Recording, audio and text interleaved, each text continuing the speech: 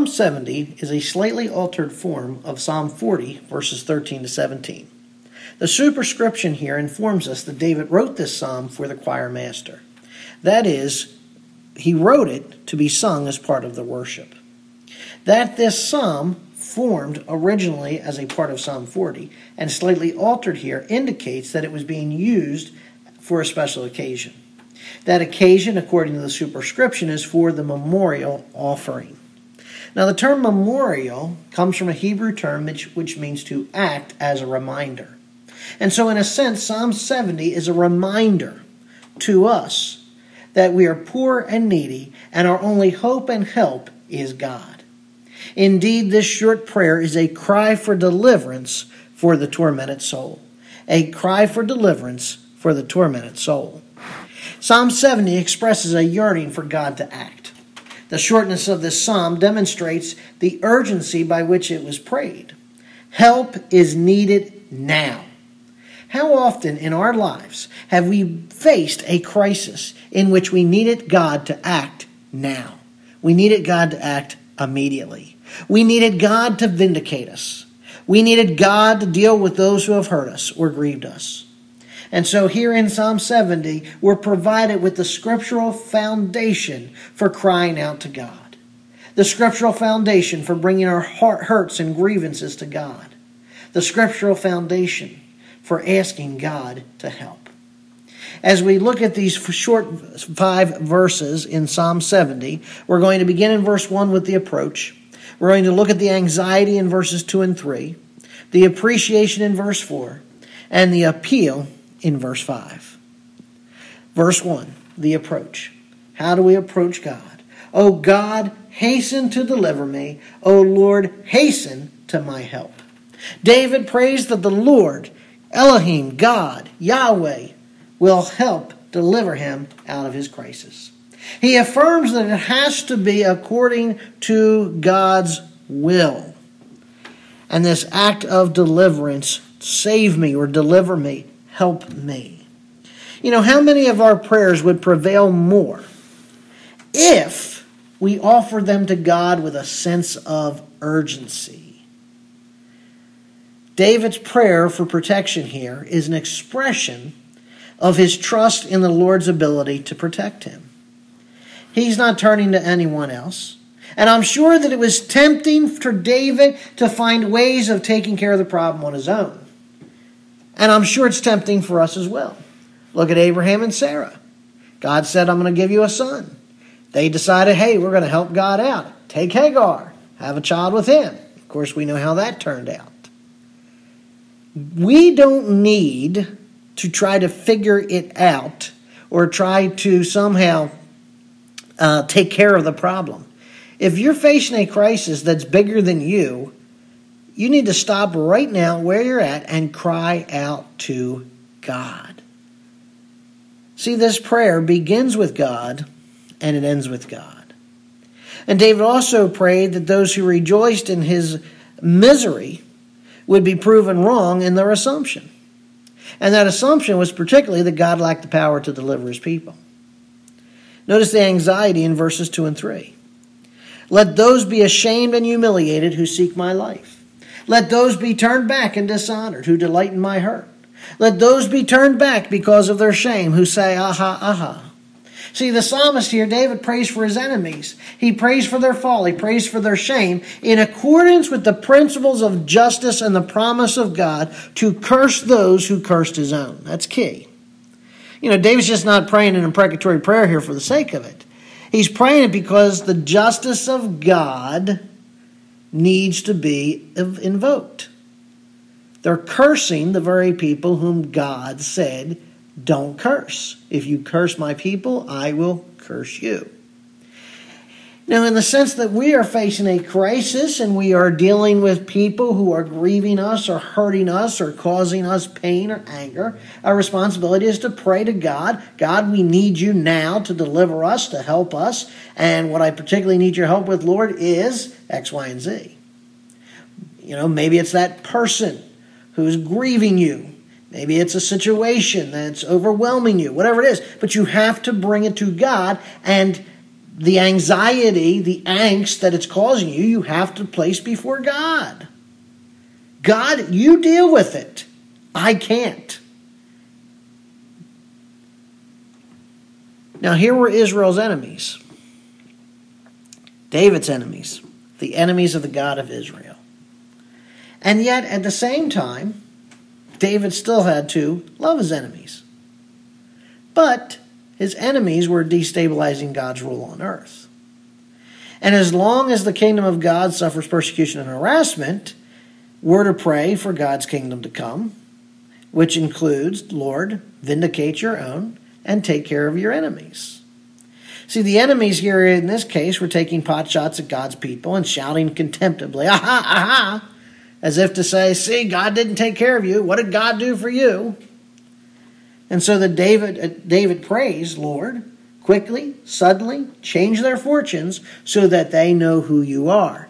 Now again, in our situation, whether if it's an individual or individuals or a situation, whatever it may be, when we bring this anxiety to God and we pray to God, Lord, deliver me from this torment, deliver me from this crisis, take care of this individual. The point is this: we want that person to know who God is, that God is in control. We're not seeking their demise or our vindication simply so we can say, ha, you got what you deserve. No, it's a case of vindicating who God is. Verse 4 brings us to the appreciation. Let all who seek you rejoice and be glad in you.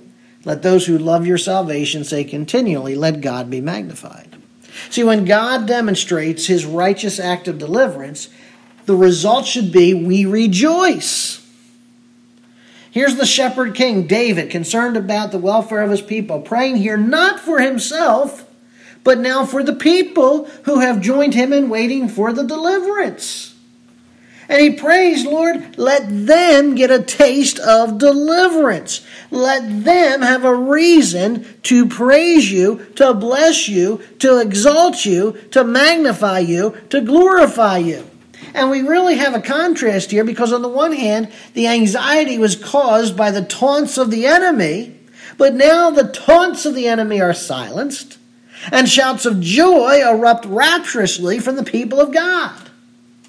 And so when you cry out to God in your crisis, Lord, help me, Lord, deliver me. Here's my situation. These people are doing this or doing that, or the situation is this or that. And then God steps in. You best be quick to say, Lord, you did this. Thank you, Lord, for what you've accomplished. Thank you, God, for delivering me. And then let God's people know. Again, they may not need to know all the details, but just say, listen, I was in crisis about something and God delivered me. I was dealing with something and God delivered me from it. God needs to receive the appreciation for what he's done. And finally, verse 5 is the appeal. But I am afflicted and needy. Hasten to me, O God. You are my help and my deliverer. O Lord, do not delay. The psalmist concludes here on a personal note. And again, he's not just talking about himself, but also those other people with him who he was praying for as well. He begins by affirming that he's waited patiently for the Lord. My friends, we need to wait patiently. Stop running ahead of God. Stop sitting there and thinking, well, if I do this, this could happen. And if I do that, well, that could happen. Listen, all you got to worry about is what does God require? And when you come to that place of okay, Lord, if this is what you want, make it clear, and you step out and do it. If the Lord makes it clear, then fine. If not, then you have your answer. But again, we're so quick to want to fix everything that we can't possibly fix. Or we get stuck because we're too busy pontificating all the what ifs. Listen, at the end of the day, if you've cried out urgently to God to help you, then step out on faith and let God help you. But you got to wait, that means at times. Because sometimes what God wants you simply to do is take a beat. Take a moment, breathe, and wait to see what God is going to do. And know this, God will do. Now, certainly, that doesn't mean that we just sit there and, give up. Notice what David said. Hasten to me, O God. Do not delay. Yes, I know I need to be patient. I'm waiting patiently, Lord, but I need you now. And I think that's one of the things that we can do while we're waiting on God to act is we don't need to go out and try to figure it out and how to help God out. Well, if I do this, this will do it. You don't need to do that. But what you do need to keep doing is pressing God. Keep pursuing God. Keep praying to God and saying, Lord, I need you now. Don't delay. Dependency on the Lord for deliverance is brought out by the contrastive personal pronoun in the Hebrew, which literally says, but I am afflicted. You are my help. There's that contrastive pronoun. I'm afflicted. I'm needy. You are my help. You are my deliverer. So I'm afflicted. You're my help. I'm needy. You're my deliverer. Here's David. He's in desperate need, and he humbly is casting himself before the Lord. He's not presuming on his relationship. He's not presuming on his goodness, his kindness, his greatness, or anything else. He simply presumes on the fact that, Lord, this is what you've done. This is who you are. And this affirmation of God's ability, which is found all throughout the Psalms, brings a conclusion to this prayer. You are my help. You are my deliverer. Remember what God has done for you in the past and know that he'll continue to do it today and tomorrow. And it's on this ground that David prays for speedy deliverance. And yet, as before, we got to wait patiently. Psalm 70 reminds us that we all find ourselves in situations where we're in a hurry for God to help. And we're not alone in wanting God to deal quickly with those individuals or situations that arise against us. And my friends, when God does graciously deliver us, make sure that you tell others about his intervention and deliverance in your situation. Make sure that God gets all the praise and all the glory. Father God, I thank you, Lord, that we can turn to you in our times of crises. Whether our affliction is from within or without, whether it's situations or people, whatever it may be, Lord, we acknowledge that we need you.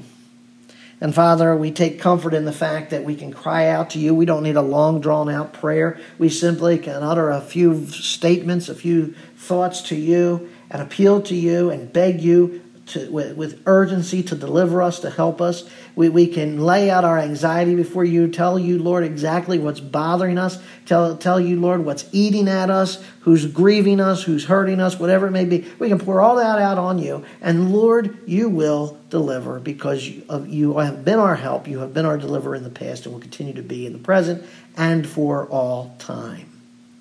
And so, Father, I ask for anyone now, Lord, who's dealing with a crisis, whatever it may be, whoever or whatever may cause it, that, Father, Lord, they might cry to you even now, their Heavenly Father, that they may cry out for deliverance, that, Lord, perhaps they've even expressed to you the urgency of their situation, and, Lord, I pray that you would not delay, but that, Lord, quickly you might come to their intervention.